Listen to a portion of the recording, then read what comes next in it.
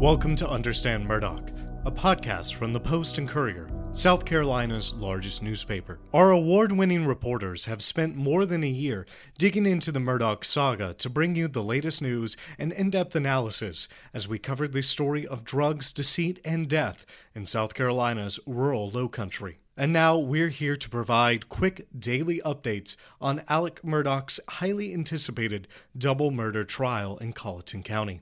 I'm Eric Russell, and I'm here with Jocelyn Greshik, who is part of our team of reporters in Walterboro covering the Alex Murdaugh trial. Jocelyn, you guys have heard testimony today from more law enforcement officials and digital experts who analyzed cell phone data seized after Maggie and Paul Murdaugh were killed. Can you give us an overview of what the jurors learned from that testimony today? So testimony today can largely be divided between Defense Attorney Jim Griffin's cross-examination of State Law Enforcement Division Agent Jeff Croft, and then everything we learned from those digital experts you mentioned. Okay, and walk us through what Griffin's cross-examination of Agent Croft looked like. Yeah, Griffin was on a roll this morning. He began by asking Agent Croft about the various types of ammunition investigators seized from Moselle, which is the Murdaugh family's hunting property. And they recovered a lot of shell casings from a .300 Blackout rifle, which is the weapon believed to have killed Maggie. But Agent Croft said they never found the exact type of ammunition used to kill Paul, which was a 12-gauge steel shotgun shell specifically used for hunting waterfowl. So the Murdaughs didn't keep that waterfowl ammunition anywhere in Moselle? Well, Agent Croft said investigators never found it, and they searched the property several times over a couple months after the killings. Okay, that's interesting. We heard a bit today about a supposed confession from Alex during an interview 3 days after the murders. Did Griffin talk to Agent Croft about that? Yeah, so that was the other big moment from his cross-examination. Yesterday, when prosecutors played that interview, Agent Croft testified he heard Alex say, "I did him so bad," when he was talking about the extent of Paul's injuries. And Griffin played that clip 3 times for Agent Croft this morning, including at a reduced speed. The defense attorney asked whether Alex might have said, "They did him so bad," but Agent Croft held true to his initial testimony from yesterday, which was that he heard Alex say, "I did him so bad." All right, let's play it. Please, Doug. Exhibit 243 in evidence. It's tough. It's just so bad. They did it so bad. All right. Back it up and play it in real time again, Doug. Real time.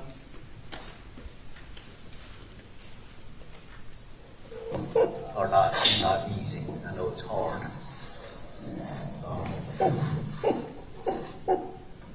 And sitting here talking today is tough. It's just so bad. They did it so bad. Stop. Did you hear now, they or I? I will still testify that my hearing, I hear I. Your Honor, we'd like to play it again at 1/3 speed to slow it down. It's the same. Thank you.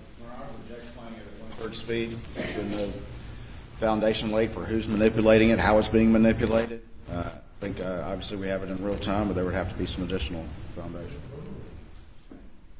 Please play at 1/3 speed.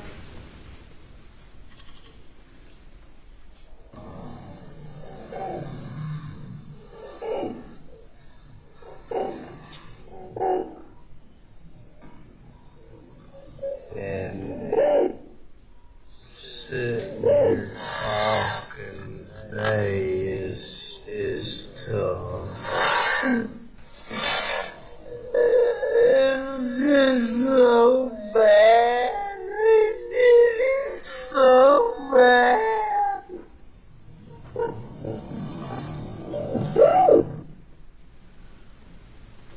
Did you hear they then?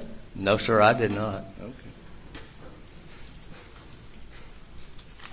You would agree the jury gets to decide what he said on that tape. That's the best evidence. I agree that they get to hear the tape and make their own mind up as to what he said. Yes, sir. Thank you. That's all I have on that. So I'm curious, if Agent Croft thought Alex confessed that night, wouldn't he have said something about it? Well, that's what Griffin asked him on the stand.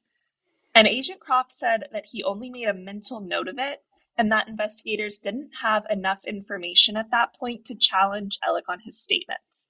But he also said that when SLED agents conducted a third interview with Alec in August 2021, they didn't bring up the supposed confession then either. Did you take notes? I was writing specific stuff You down. mentioned you made a mental note of this, what you heard or misheard, I did him so bad, but did you make a written note of him saying that?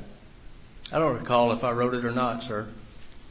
So it's possible that you're sitting there with a guy who's now been charged with murder on June 10th in the interview, the father, the only one in the circle, and he says, I did him so bad, and you can't tell a jury you even wrote it down on a piece of paper.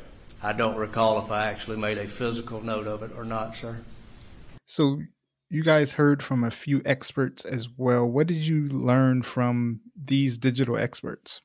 So we heard first from an analyst with Verizon who had search warrants for the cell phone records of several people, including Alec, Paul, Maggie, and Buster Murdaugh. We didn't really learn much from him, however. The most interesting information came from a guy named Lieutenant Britt Dove, who works in SLED's Computer Crime Center. And the judge qualified him as an expert in cell phone forensics, and he analyzed the phones belonging to Alex, Maggie, and Paul Murdaugh. Okay, and what did he find on those phones? So we only heard him talk about Maggie's phone because court actually ended in the middle of his testimony. So we'll get started up with that again tomorrow. But today he went over her text history from the day of the murders. And we learned that she was on a text thread with Alec and several of their extended family members discussing Alec's dad, who was in the hospital that day. So Maggie's brother-in-law sent the group a text at 8:31 the night of June 7th, which Maggie read within 16 seconds of receiving it. Maggie's sister-in-law then sent a text within that same minute, but Maggie didn't read it until 8:49 that night. And investigators say her phone locks for a final time just a few seconds after that. And what did investigators say that meant, or what did they infer from that? So they think that means Maggie didn't reply to another text or receive or make another phone call ever again. And prosecutors believe this also tells them about the time she would have been shot and killed. But Lieutenant Dove testified Maggie's phone continued moving even after it locked for that final time. And how do they know that it continued moving? So Lieutenant Dove explained to the jurors something called orientation changes, which basically means timestamps of when the phone was recorded switching between landscape or being held sideways to portrait or being held straight up. And authorities have these times down to the second, so they're super precise, according to them. And Lieutenant Dove told jurors that after Maggie read the text from her sister-in-law and the phone was in portrait mode, she must have put it down by her side because it switched to landscape mode. And there's one moment Lieutenant Dove mentioned between 8:53 and 8:54 p.m. that her phone switches from portrait to landscape, then back to portrait again.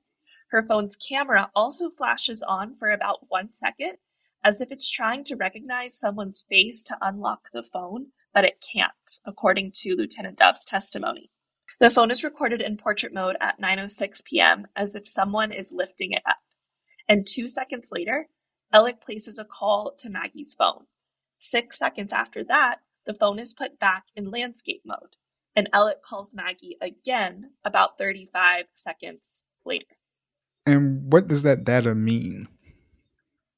Well, we don't really know because, of course, the phone data doesn't record who might actually be holding the phone, but investigators seem quite certain it's someone other than Maggie and that these switches from portrait to landscape modes are man-made.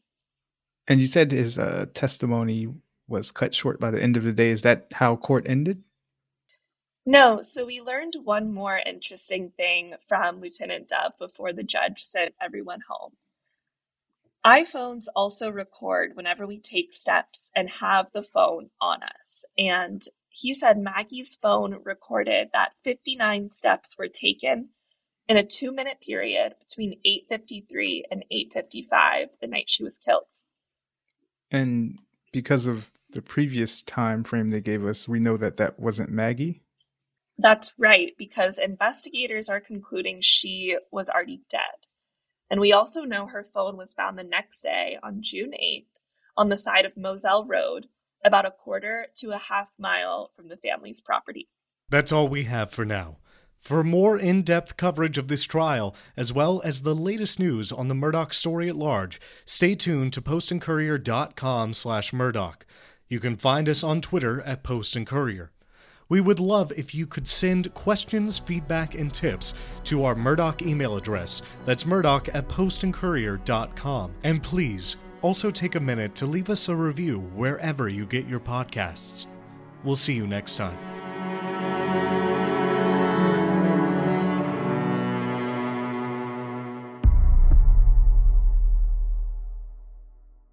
If you want to keep up to date on the trial, subscribe to Murdaugh News, a premium newsletter from the Post and Courier, bringing you exclusive first-hand insight from local South Carolina reporters who have covered this saga from the beginning. Subscribe at postandcourier.com/Murdaugh News, and we'll bring you exclusive reporting on the civil and criminal cases of Alex Murdaugh.